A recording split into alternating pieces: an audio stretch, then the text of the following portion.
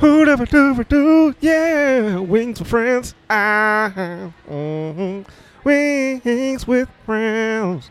You got to get the wings to be with the friends. Shoot, doop, doop, boom, Don't boom. seem too loud. Okay. One time somebody wrote on like a feedback form, it was at work, and they're like, she yells when she talks. And it's always stayed with me, but I'm like, I do actually. Yeah, seems okay. I mean, Thanks. Hey, everybody. Welcome back to Wings with Friends. I'm your host, Mary Upchurch, and I am delighted to be here on this very special late night edition. We've actually done maybe one or two kind of after hours episodes, but it's been a while. So I am super excited to be here with honestly, I was gonna say a good friend of mine, but I don't know you, but I'm hoping by the end I can say this, my good friend TL Devaney. yeah, let's hope so. That'd be nice. Yeah, How are you, TL? I'm pretty good. It's not as late for me as it is for you since I'm here in Seattle and we're on West Coast time. Oh, you're in Seattle. Yeah. All right, so that's It is raining, so just so you know, nobody it has to rained, ask. everyone has to talk about it. It rained here in Arizona for about 2 hours yesterday, and that was very exciting. And now it's done. Yeah, I heard all about the Arizona rain because I'm now friends with about 10 Phoenix comics on Facebook, so I know whatever happens in Arizona now. You know, you're widening your reach. Yeah, it's like once Zoom comedy became a thing and you started becoming friends with comics all over the United States and all over the world, actually, it's like you don't need to, look at the weather anywhere else because you just are hearing it all the time from everybody that you know. Absolutely. And like, let's talk about that in a sec, because like that's been one of the silver linings to doing Zoom comedy and doing, in the pandemic. But tell my listeners, who are you? What makes you so special? Well, I don't know. I'm transgender, so that's one thing that gets me in the special category right off the top. Uh, and I've been doing comedy. I started doing comedy in 2014, but I actually stopped in 2017 for various health and life reasons. And then actually the pandemic and Zoom comedy becoming a thing enabled me to start back up again. So that actually was a really good thing. Because in addition to being transgender, I suffered a traumatic brain injury when I was 3 years old, and I have a bunch of long-term health consequences from that. So doing comedy can be a lot, especially I work full time, I support myself, so it gets to be a lot in this life. I have like, there's something I say, I have a lot of material on all of the stuff that I'm talking about. But, one of the things I say is I say I have both narcolepsy and insomnia, which Yeah. is, some a condition I also like to call literally living the dream, you know? So Yeah. that's one thing is I have multiple sleep disorders is one of the things. I have a seizure disorder, I have a whole bunch of stuff going on all the time health wise. So there's a lot of challenges in doing comedy, but it's also, one, it is a good base for material, and two, it's you know, it makes it better to always be looking for something to laugh at. Yeah. So That's incredible. And I think that's probably one of the things that drew me to you. And I was, because, you have so much going on. You're overcoming so much just on a day to day basis. And I mean, I think it's incredible. So kudos for you for like just doing it all.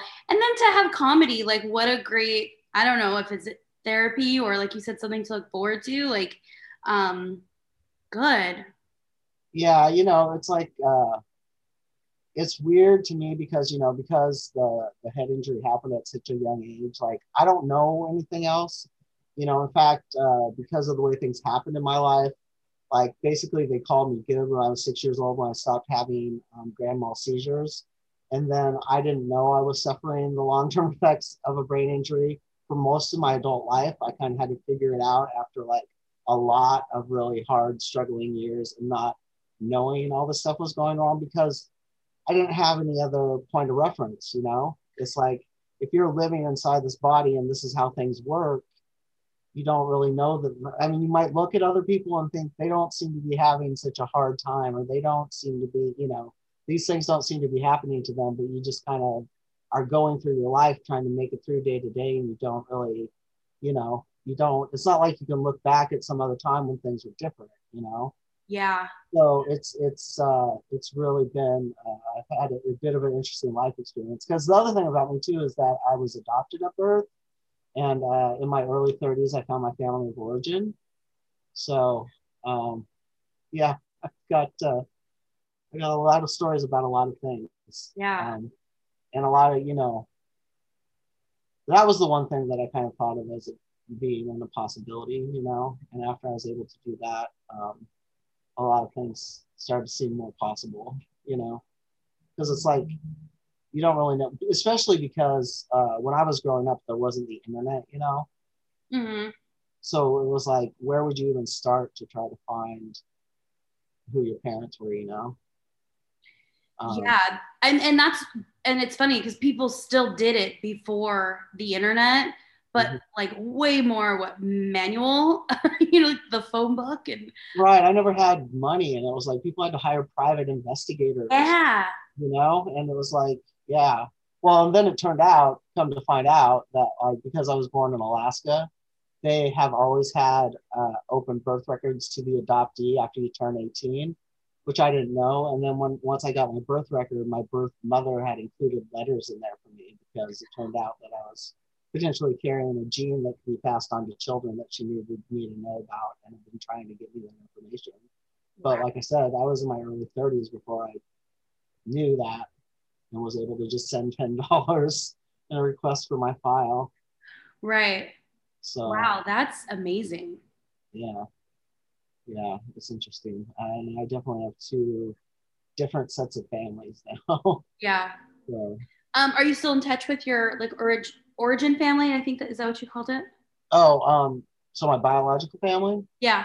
Yeah. So what wound up happening was, after I found my biological mom, she lives in Port Angeles, Washington. Oh yeah. I was living in a different part of Washington State at the time, and her and her husband had like a mother-in-law apartment in their garage, and so they encouraged me to come live there for some time. And I figured I'd go, you know, stay for like a year or two, because I wanted to develop a relationship instead of this like hit and miss thing where it would just be awkward for the rest of your life because you didn't know this person until you were, you know, in mid adulthood. You know what I mean? Mm-hmm. And I really wanted to develop some kind of relationship. So I figured I'd be there like a year or two and get to know them, and then, you know, move on with my life. And I wound up living there for 10 years. So, oh, wow. Oh, good. I got to know that side of my family really well. My birth dad's side of the family, I don't know as well, but I do know all of them. Like, I have 4 sisters on that side of the family, and you know, well, I'm in touch with them on social media, and I don't see them as often, but you know, I am in touch with everybody as much as, you know. I think it's hard when you're an adult with any family for everybody to keep in touch, because everybody's doing their own thing. So, but yeah, definitely. Did it feel like a missing puzzle piece when you reconnected with her? Yeah, I mean, it definitely, you know, answered a bunch of questions for sure. Yeah, it definitely felt, because I grew up in a family in which I didn't feel very much, you know, like a fit in at all, which isn't always the case for adoptees. And it's not, you know, and a lot of people who grow up with their biological families feel like they don't fit in at all, you know. Yeah. That just happened to be the case for me in the family I grew up in. Yeah. But yeah, you know, it definitely. Wow. Connected in a way that you don't if you don't know any biological family members, you know. I wanted to ask you more at the top of our conversation, like, what are your pronouns? Oh, it's he and him. I mean, okay. Like, all you have to do is look at me, and you'll pretty much guess what, you know what I mean. Like, oh, I see. I have one. I think I have one trans friend, or a couple, which is, I mean, not to make it like trivial, but it is exciting. I think it's neat, and they're like, they're married, but like, so I'm friends with both of them, but like, they're just the most like coolest people. We work together and we're good friends. I've had them on the podcast. So it's as a like cis straight female, you know, just like learning and understanding things and being open to it. So that's helped me with my like education. I don't know. Now I'm not using any of the right words, but I'm just saying, I'm like, I have a trans friend, you know. Well, everybody has their own experience too. Yeah. With it and their own, you know.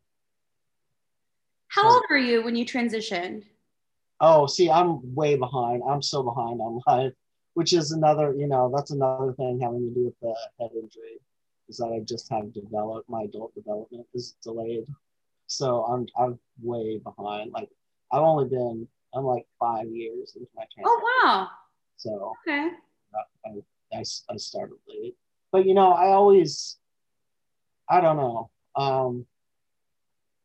It has to do with adult development stuff, but it also has to do with just, I mean, I've always been very masculine anyhow. I mean, I spent my whole adult life like having women try to remove me from the women's restroom and being called sir or sir, sir, or, you know, being asked who's, you know, my given female name, you know, when I tried to write a check, is it, you know, why are you a man trying to write a check under this name? You know, so people, it wasn't like people really thought of me as much of a woman in the first place, you know what I mean? Sure. So for a long time, I just kind of thought the shift, even if, you know, it seems like a lot to go through when the shift isn't going to be that far, if you know what I'm saying.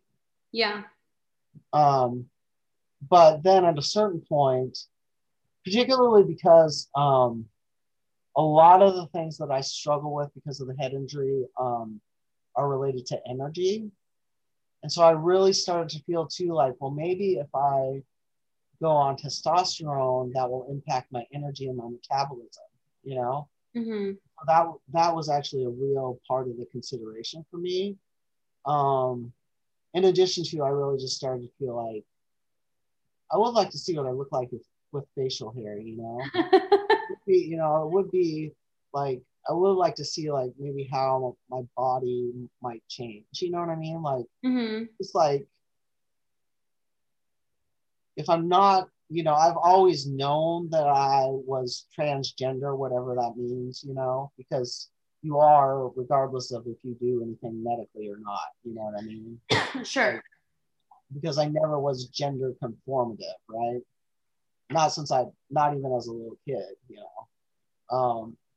I never was able to like fit in because I felt pressure, you know what I mean? I just couldn't do it. I could never pull it off at all, you know?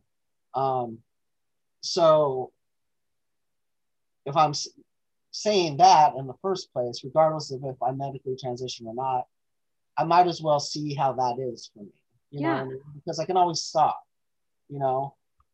So I just made that decision at a certain point. But I do know that like everything for me, I'm like 20 years behind on, you know? That's just how my life has progressed because things just take me a long time because of all the obstacles that I have to overcome, you know? Yeah.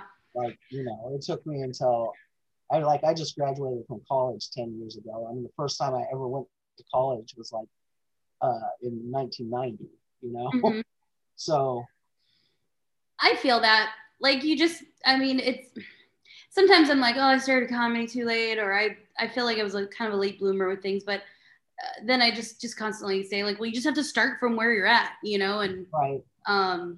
Whatever, you know, it is what it is. But but how much better like living your life the way you want to live it from this point forward than like wait another 10 years, you know, like, so good for you.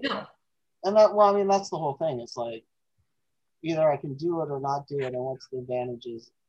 You know what I mean? Like, it's not, no one's gonna force me to keep doing it if I don't want to do it. So let's just see what happens, you know? Yeah. So your dogs are so good back there. I can see them. I know they're tricking you right now because as soon as there's noise outside, this is gonna turn into something else. But as long as there's not, Yeah, they'll be very good. They're actually old. They're like 10 and 11, but like, Oh. and they flip out when there's anybody outside this apartment. Ah. It's not good because I have sensory processing issues, and also my seizures can be triggered by like outbursts of sound. Oh, I mean, wow. fortunately, I don't have like the grand mal types of seizures anymore. I have a lot of the minor types, and so it can just sort of set me into an episode where my brain's just kind of scrambled for a bit. Oh, wow. Yeah, Great. yeah, that's not good. Well, you're doing all the things though. I mean, I think that's fantastic. Um, so you had some wings. We tell me about the wings that you got. And before you do you eat wings in your real life? Like just normally if you weren't doing a podcast? I do on occasion because I am the sort of person who, on occasion, with their friends, goes to bars to watch sports. So you know that if that's a thing that you do on occasion, you also on occasion have to eat the wings. Yeah. And I used to do this a lot more. There was one job that I had where I had like sports bar buddies.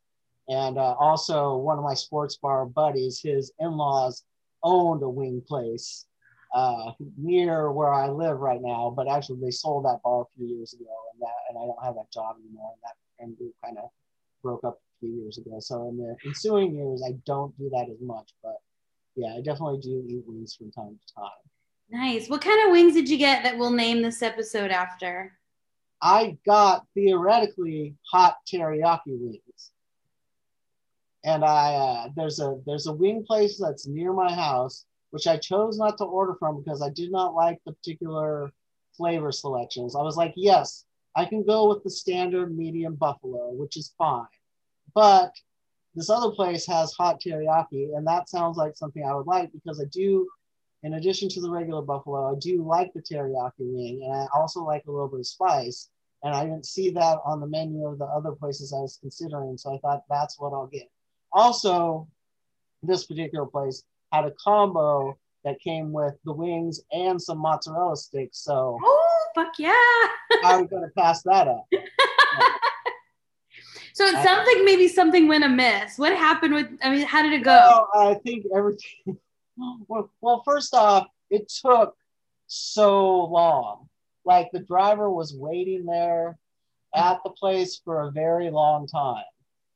Now, in the aftermath of the entire situation, I can theorize about maybe some things that might have gone on. But so then the driver gets here, and because of some things I said a minute ago, in my instructions on my Postmates, it says in capital letters, "Do not knock." The reason for that is loudmouth dogs and the fact that then it can make me have a seizure and set me on my butt. This whole thing. The last time I got a Postmates delivery, the guy knocked. And I yelled at him. I opened the door and yelled at him that it said, "Do not knock," after the dogs flipped out, right? And so the wing guy finally shows up and he knocks and the dogs flip out and I have a minor seizure, and then I'm sending notes to Postmates complaining and telling them I'm not tipping the guy because this is the second time and explaining like the reason why I have these capital letter instructions is because I have a seizure disorder, which can be triggered by my dog's barking, blah, blah, blah, blah, you know. And then after I calmed down, I kind of wish I hadn't done it, but you know. Well, where did you get the wings from? Well, I kind of don't want to say because I'm playing. It's this place called Rebel Wings, I think. Rebel Wings? Yeah. That sounds like the coolest name ever. I know, it seemed like a cool place. And I honestly think, now as far as the wings themselves go and the guy waiting at the place a long time, I honestly think that something happened where they ran out of the hot teriyaki sauce. Oh no. It did not, the sauce that I got was not hot. Like it wasn't spicy. And it kind of tasted like someone had just thrown some like chipotle sauce in the teriyaki sauce, hoping that would make it spicy, but it just sort of muddied the whole flavor. Oh no. Like, because like smoky teriyaki just turns into this like flavor, and also the sauce was very dark colored, you know, like yeah. So it was just kind of like the sludge of flavor that seemed like, you know. No, I'm sorry. That stinks. I know. I know. Do better, Rebel Wings. I know. But I do think that something must have happened at the restaurant where, like, you know, because that doesn't seem like, I don't think that that's what their hot teriyaki wings Sure. normally taste like. You know what I mean? And with Yeah. it taking so long, it's like, it did seem like somebody, like, either that or that's just the thing they have on the menu, and like nobody ever orders it, and they're like, oh no, Oh, no, he ordered them. somebody ordered them. How are we gonna make them? Oh, that sucks because here's the thing, like, one, if you order food out, or at least when I do, it's kind of special. It's a premium.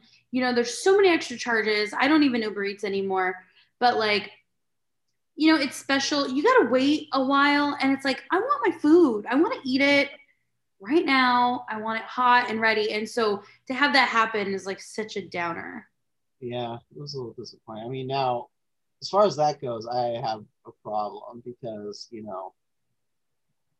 dealing with all the things that I do in my energy deficits and just with all the extra stress that, the last 4 years and the last year in particular I've added to my life, I've gotten a little bit too comfortable with ordering food for delivery. And I have to stop. Like, the unfortunate thing was I told myself a couple months ago I had to stop, and then I got some bonuses from work and some money for Christmas, and Like, treat yourself. right, and I go, oh, I can keep doing it now, but I really have to stop doing it now because it's really, there's no, well, actually, this upcoming week I just ordered a box from this local place, and it's all like locally sourced organic stuff, and it's like more like meal kit. Oh, nice. That you get on a weekly basis. So I'm going to try doing that, and hopefully the meal prep isn't, prohibitive to me, because sometimes like I just feel so lousy that it's like I can't really do much of anything. But it seems like it should be fairly easy. Right. I've been cooking a lot at home, and which means I'm going to the grocery store a lot or ordering groceries a lot. But then it's like there's always a mess. The dishwasher's full, the sink's full, the stove is full, and I'm just like, ugh. It's a lot. I mean, between the like planning and then going to the store and making the food and cleaning up after yourself, and honestly, for a single person, like shopping food, I mean, it's, there's no way it's as expensive as ordering it all the time, but it's not cheap. Yeah, and you have to buy so much of one thing. Like, I've been making soups though, and those have been really good.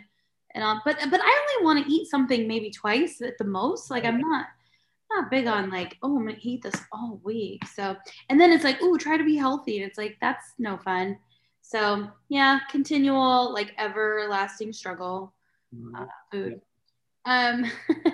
So let me ask you, let's figure out what your wing constitution is in a more perfect kind of environment. When you eat wings, do you like the drummy or the flat? Do you go to one or the other first? You mean the boneless or the bone in? No, but do you do boneless? I will. Yeah, I do boneless.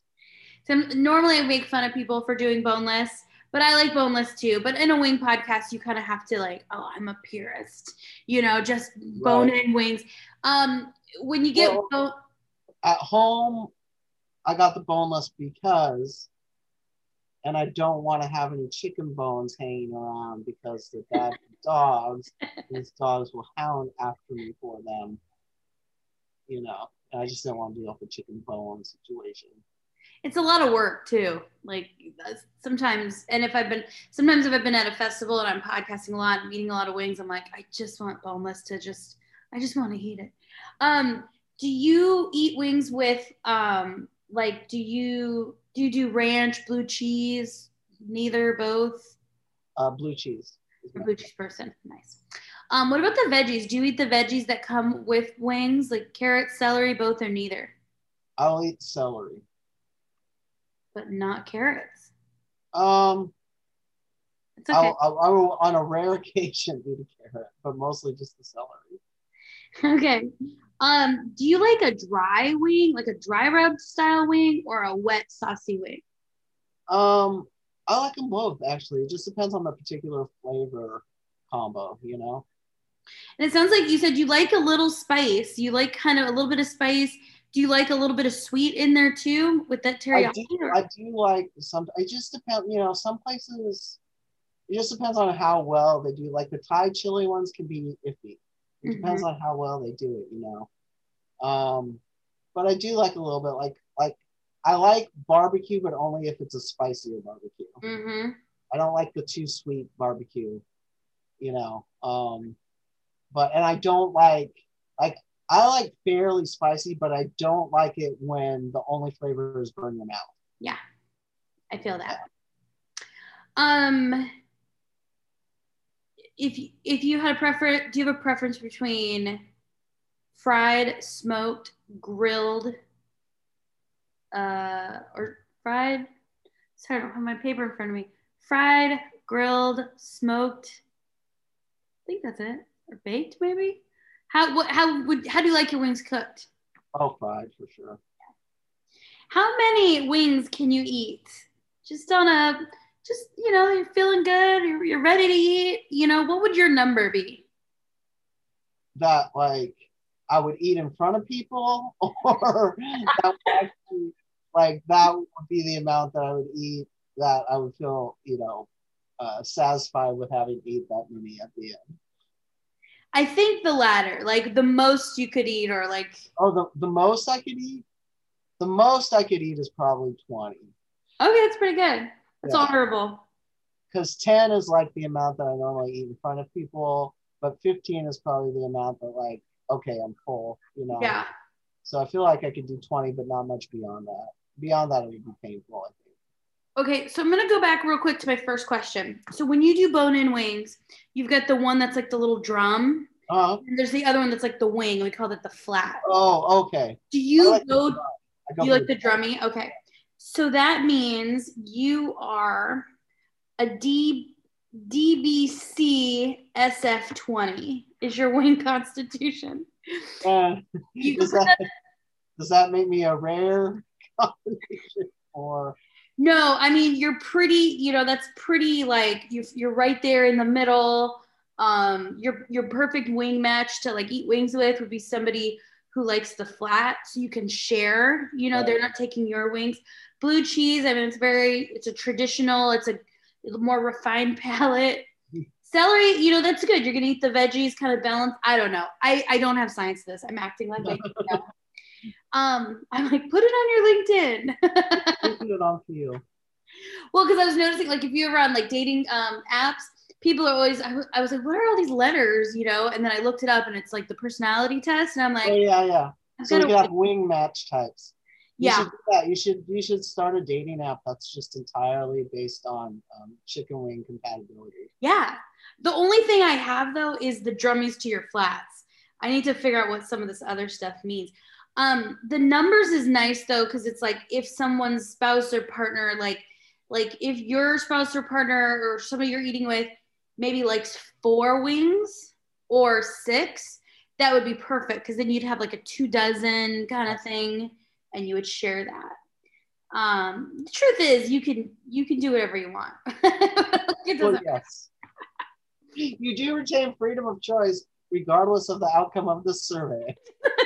Doesn't mean you have to. You have to get married. I used to ask this question too, like when you eat a wing off the bone, do you clean your wing or do you just kind of eat the 3 or 4 good bites and toss it? I tend to clean it, you know. That's I tend to get all the good stuff off there, you know. I grew up pretty poor, you know. It's a cultural thing. It's like you get yelled at if you exactly. I've over the couple of years I've been doing this podcast, I've gotten better, but it also depends on the wing. Like if they're good wings, you're like, okay, yeah, I can eat this pretty good.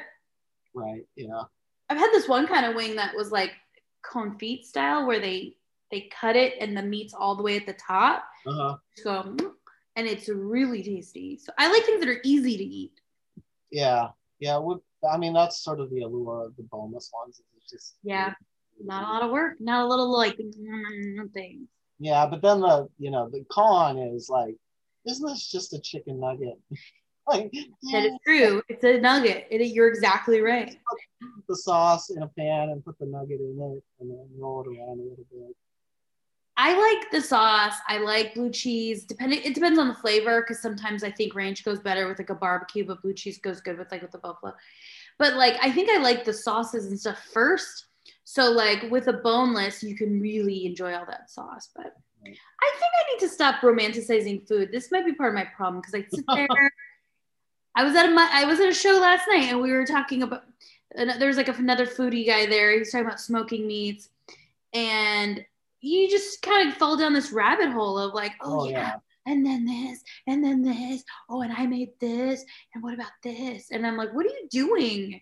Oh, I know. I mean, I'm thankful I don't have the energy for all that because I probably would get way too into the preparation of meat if I had the energy for it. You know what I mean? I just don't like. TikTok has made me try different things. You'll see like something really cool and like, oh, let me go buy 50 ingredients to make that and let's see how it goes. Right. And then you're like I wanted to make those it's basically a quesadilla or burrito, but you fold it in the quadrants and then you grill it. Now what am I gonna do with 16 tortillas? That's the problem with being single and trying to cook for yourself. Like you go out and buy all these ingredients, but it's like then you have to eat it all before it goes bad, and that means you have to eat that thing for like a week. And who wants to do that? I also feel bad eating these huge breakfast burritos like every day. Like, should I be eating that? I think you need to find your other single friends and like start splitting things and being like, okay, here's 8 tortillas for you. Right. You need 6 of your eggs. Right. All right. All the single people need grocery collectors. Co-op. Yeah. That's a thing. Grocery collective. So one of the things, TL, I've noticed, and we were talking about it before, and you mentioned it, you're an insomniac. And I think like me and maybe people listening have their idea of what that means, but what does that mean to you? Do you sleep at all? Are you up all night? What do you do when you're up? Tell me. Well, I mean, I have a weird thing with consciousness anyhow, in that I don't really ever hit fully asleep like most people, and I don't really hit fully awake like most people, which is a whole other thing. But as much, to the degree that I go to sleep, which I do sleep, I just retain some sense of consciousness. Like I maintain some sense of what's going on around me all the time, even when I'm at my deepest level of sleep. And then I never wake all the way up, like in terms of. So, but anyhow, it just means that like one, unless I have like a day when I didn't sleep at all the day before, like I'm not going to sleep before midnight ever. You know what I mean? Like it's just not happening. I'm going to be up, and usually I don't go to sleep, or start winding down until like after 2 a.m. And then when I do like go to sleep, I usually sleep for like 2 hours at a time, and then up again for a while, and then I'll go back to sleep for like a doze like for an hour and a half, and then I very, very rarely, like I have to get to some like state of very, very deep exhaustion where I'll sleep for 4 or 6 or 8 hours at a time, where it's uninterrupted. And my body definitely, the worst thing about me is like when my body really wants to sleep is like starting at like 6 o'clock in the morning. But that's when it really wants to go to sleep. Yeah. Are you working from home right now? I am working from home right now. My work hours start at 8 in the morning. And a lot of times I'll find myself after having gone to sleep and then wake back up and then try to go back to sleep. Like I'll fall back to sleep like an hour before I have to get back up for work, and that's the worst, is like dragging yourself back up. I mean, the nice thing about working from home is that like if I have lulls in work and Oh, you cut out for a second there. You said. Oh, I said the nice thing about working from home is that I have lulls in work. I'll just go lay down again for a bit. I try not to actually go back to sleep, but I can rest for a little bit and come back and check my email. Right. Move the mouse. No, I'm not an insomniac, but during the pandemic and staying home, like my sleep has gotten crazy, and it's weird. It's like I hit a second wind at 11 and then I'm up, and then I want to be creative and I'm doing, all this stuff. But then, and I usually start work around 8 also, but then I'm miserable, when I wake up. And it is weird that we're kind of heading into, for me, the pandemic, it's like there's cold weather pandemic and then there was warm weather. And the cold was like, I don't know if I liked it, but it was cozy. It was like you have to stay home and you have to do all these things. But warm weather pandemic was like, get outside and go go places and stay distant. So I feel like it's weird. We're in another, like, it's cold again. And in Arizona, it's cool, and then it's hot for 3 or 4 months, and then it's cool again. So I think that's like the cycle. And I'm like, oh my gosh, we're going back into it. And I didn't learn another language, or I didn't. But also my job changed, but it didn't change. Like I didn't have all this extra time to do shit. Like everybody was watching Netflix. I'm like, so I think I was trying to do things from like 5 to whenever PM to like, 2 a.m. Like, well, hold on, I gotta watch Netflix because that's what everyone's doing. And I'm like, no, you gotta go to work in the morning, knock it off. So just an adjustment. I do like working from home. Been a nice break from people, even though I like people, but it's been a nice break, I guess. But I've been trying to sleep train myself is what I was really meaning to sell you. And a few weeks ago, I bought melatonin and I've been working on that. Does that work for you? That has absolutely no effect on me. What's that? Oh, that has absolutely no effect on me. But all my stuff around sleep is just goofed up on a physiological level. So you can't fix that with melatonin.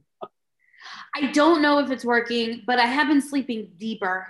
Like it doesn't make me drowsy, but I don't know. But I'm always freaking tired. It's so odd, and I don't need to tell you that. Like it's more odd for you, but like it's. I want to sleep when I'm not supposed to be sleeping, basically, right. And I want to work when I'm not supposed to be working. But when I'm supposed to be working, I don't want to work. Yeah, I find that my dread for work is actually worse than work. Oh, totally. Do you ever have dread for comedy too? Yeah, I do have dread for comedy. Did I sign up for that mic? Why did I? And then you do it and you're like, that was great. Yeah.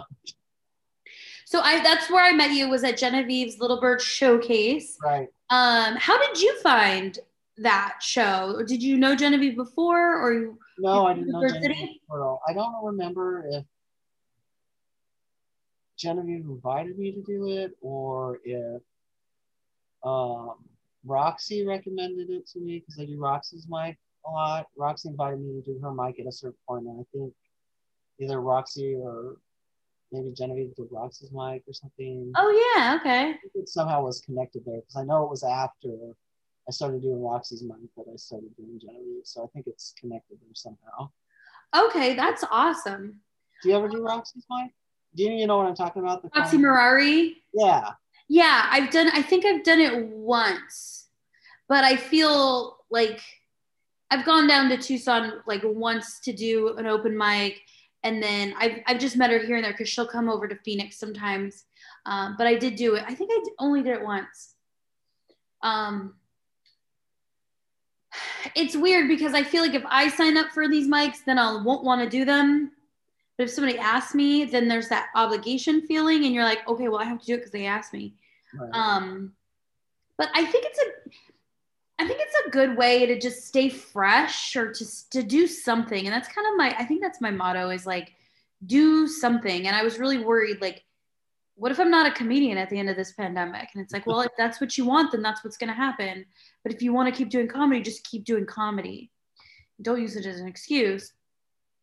So just to kind of get, sometimes I'll sign up for a mic to kind of get things moving if things are stale. Yeah.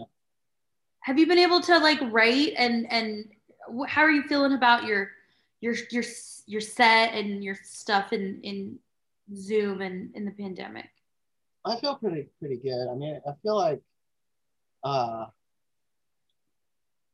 I mean, I feel like I've actually written a good bit of stuff, and like if I actually think about like all the stuff I've written and like just kind of discarded along the way, it's actually been a good amount of material. But there's been a number of things which just sort of were um, pertinent to what was going on at the time in terms of the pandemic that you just kind of let go because like I could still be telling them because we're still basically in quarantine, but after a while it's just like it's not nobody really wants to talk about being in quarantine anymore. You know what I mean? Or enough other people still are talking about like I'm tired of talking about it. Like let's just accept that as a given. That's not something we really need to talk about anymore. You know what I'm saying? Like I don't like I'm not confused about telling jokes about that anymore, Yeah. So much else to talk about at this point. It's like low on my list of what I'm trying to talk about. I feel that way about politics a little bit. Like I watched the news for, forever for 4 years and just watched things and followed things. And it's like, I just, when on January 20th, I just kind of exhaled and I'm like, okay, and I know it's not a switch, like it's going to turn on and be done, but like, I'm tired of talking about those yahoos, like tired of hearing about them. Like I'd watch CNN all day, and then each night I record Late Night with Stephen Colbert and Seth Meyers, and I love their monologues, and I love A Closer Look, and I would just I was so in tune about everything that was happening every day, and I realized it's exhausting. Yeah, which is why I don't keep up with it. I mean, I keep up on things with Twitter. You know what I mean? And I dip in and out. Like I just need to know what's going on, but like I'm not gonna get involved in reading all these everyone's threads and like you know what I mean. Like I'll know what's going on, but like yeah, it is very exhausting to like keep up all the time.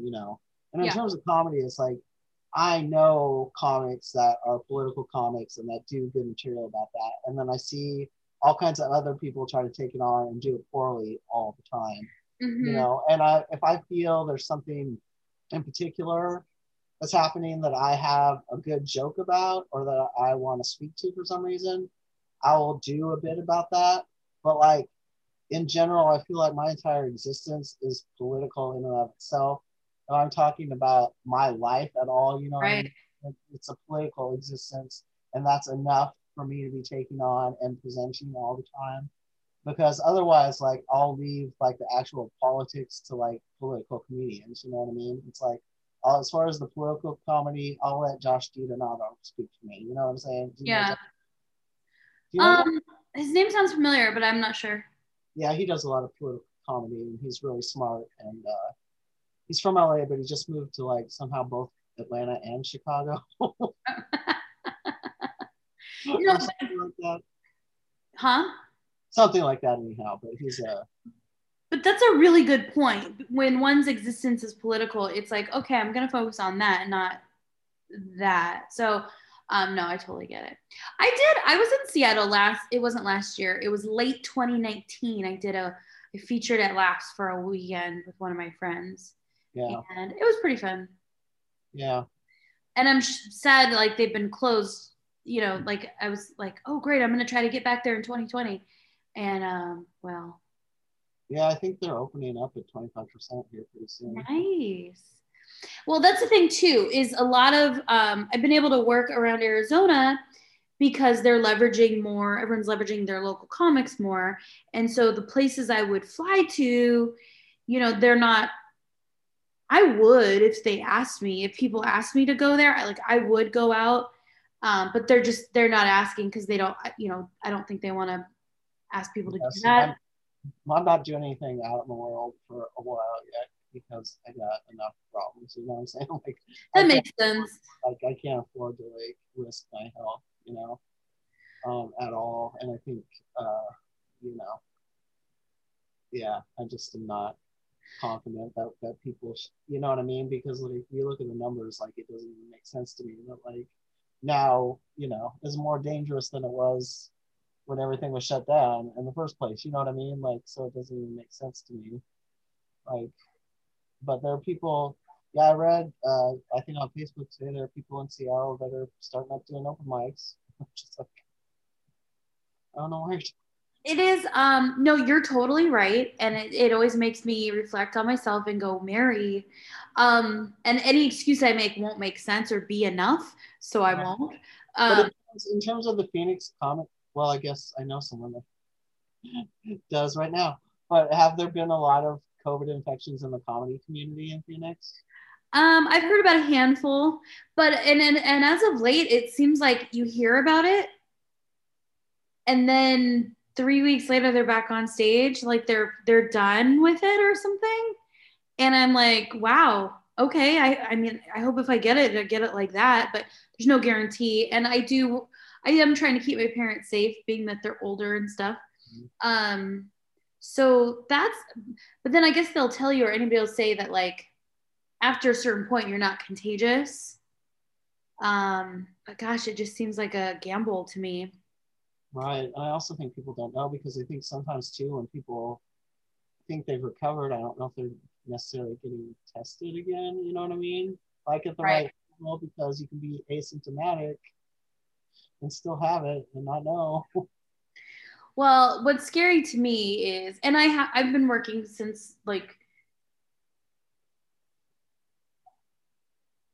the first when things opened up. But my point is the audience, and I wrap up. I'm like really careful. I've got my hand sanitizer. I stay away from people. I go on stage. I wipe it down, and nobody else gives a shit. It feels like sometimes like they don't care that I'm wiping the mic for them.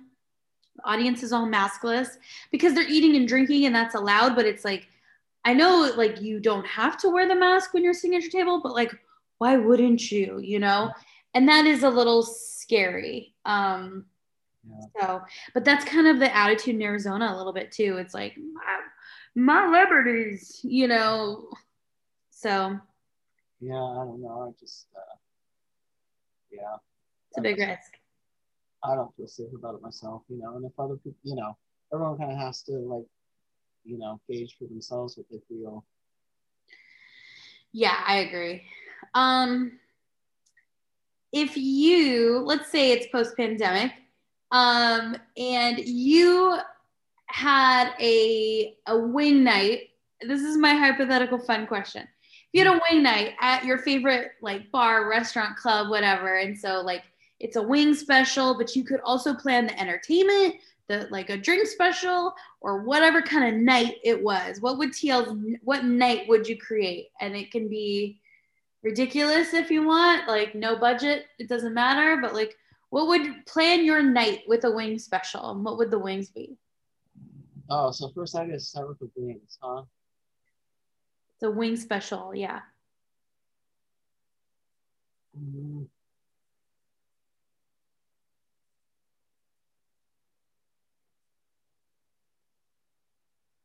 I'm trying to think what that would be called. I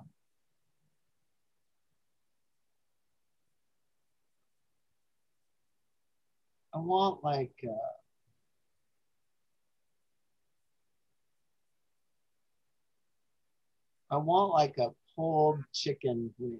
You know what I mean? Like how what kind of sauce is that in particular they put on like pulled pork and pulled chicken? It's like some sort of Louisiana barbecue, right? Like if it was like a shredded chicken.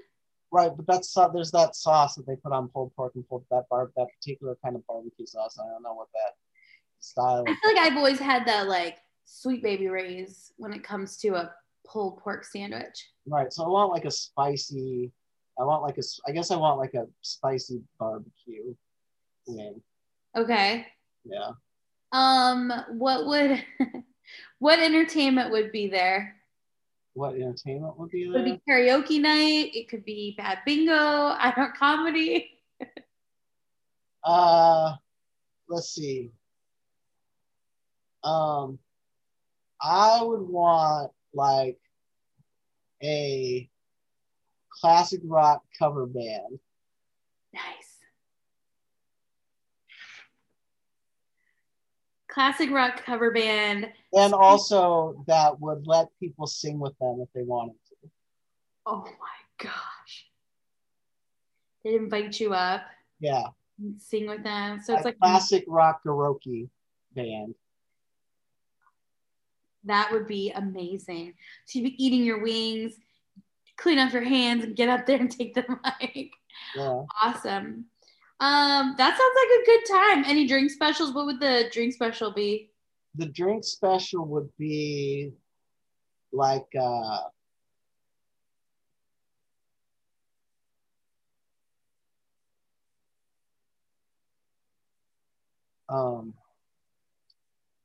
shoot. Probably it'd definitely be vodka based. Okay. It would probably be like some kind of a mule that has a little bit of strawberry juice in it. Strawberry mules. Yeah. For some reason, I just thought I'd have 50-cent LaCroix. You'd have 50-cent what? 50-cent LaCroix all night. Nothing's Right. 50 cents anymore if you think about it. Well, so I'd have that for the one drink special, and then we'd also have to have like $1 PBRs, for the classic rock band crowd. Brown bag it. Yeah. How funny. It's so funny. My dad, one time, I think we went somewhere and we got PBRs, and he goes, I used to drink this in Vietnam. And I'm like, what? He goes, but it was hot. And we'd have to open the can or something like that. It was like a classic open. The can opener. And I'm like, oh wow. And now it's trendy, or it's right. So crazy. Oh my gosh, how fun.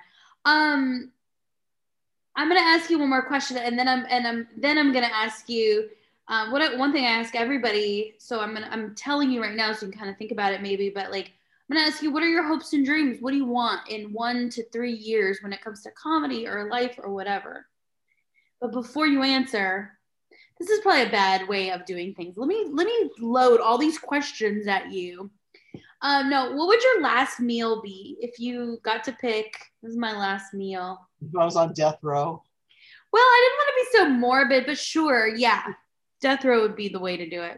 Okay, I would have cheese enchiladas with mole sauce. That's like my favorite thing in the whole world. And then for dessert, I would have key lime pie. Ooh. And to drink, I would have probably Pepsi, the kind that has real sugar, not corn syrup. Like Mexican Pepsi or Mexican? Yeah, or they do make a version, American version that has sugar instead of. Nice, that sounds good. And then like coffee to go with my pie. Coffee. Did you ever watch Dexter? I did watch Dexter. This always stayed with me. An episode, it was towards the end, and he went to talk to a woman that worked with his dad, and she knew what he was. They didn't talk about it. She's in the hospital. She's kind of dying, and she was like, if you could just get me that key lime pie. And I think there was this subtle thing like, can you please kill me? And he brought her one, and she was like, it's not quite right yet, Dex. And then when I went to Key West, I was like, I need key lime pie. But yeah, that is really good. I think eventually he did kill her, right? Like, or something, but. Yeah, I don't remember the specifics of that show too much. I remember it fell apart like in the last season, like a lot. Yeah. I remember the first couple of seasons were really good. Because it was so different. It was so like, oh, wow. And that was such a, because I was a big 6 Feet Under fan also. Did you watch that? I didn't watch that. It was a little too, like, I'm too scared of death topics. Oh, well, that show is really good. And I heard. Michael Hall was really good on that show too, but very, night and day as far as characters go, so yeah. Can you believe, like, and remember when Dexter and Deb got married in real life? Oh yeah.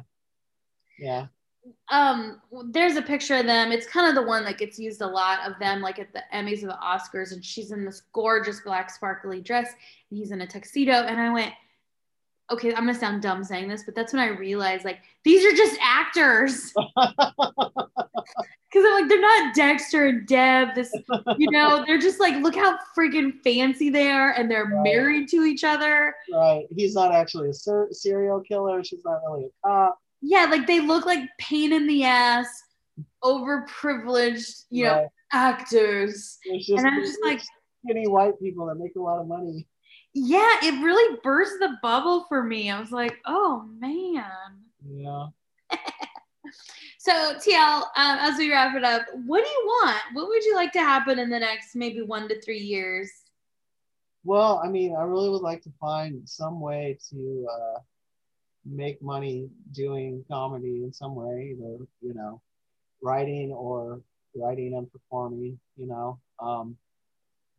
like 1 to 3 years isn't that, things take time in comedy. That's like, I would like to think that like in 3 years, I would like to be like a club feature for sure. Nice. I mean, I think I've been ready for that for a while, but actually like getting to the point where you can develop the relationships to get there is the other thing, Yeah. Like I can do it. I know that, but it's like, it sort of feels like, like you just got to find the right headliner to like want to take you along, you know what I mean? Like more so like making headway at clubs, even if you can find the right headliner that wants, to work with you, then that's kind of, Perfect. We'll put it out there and you shall have it. Yeah, I hope. Yeah, no, it's out there. Well, awesome. Thank you so much, TL Devaney. Where can people follow you? I'm at TL Devaney on both Instagram and Twitter. They can find me on Facebook, which is my full name, like they see it right here. That's kind of all the stuff I do. The rest of it gets a little bit too worky for me, so I don't do all the TikToks and the other stuff. Perfect. But thank you for having me. It's been fun talking to you. I'm really glad to do this. Yeah, it's great getting to know you a little bit better. All right, everybody. Thank you so much for listening. Give us a like, a follow, a share, rate us on iTunes, and love a follow on Instagram. For TL Devaney, I'm Mary Upchurch. Thank you so much, and we'll see you next time on Wings with Friends.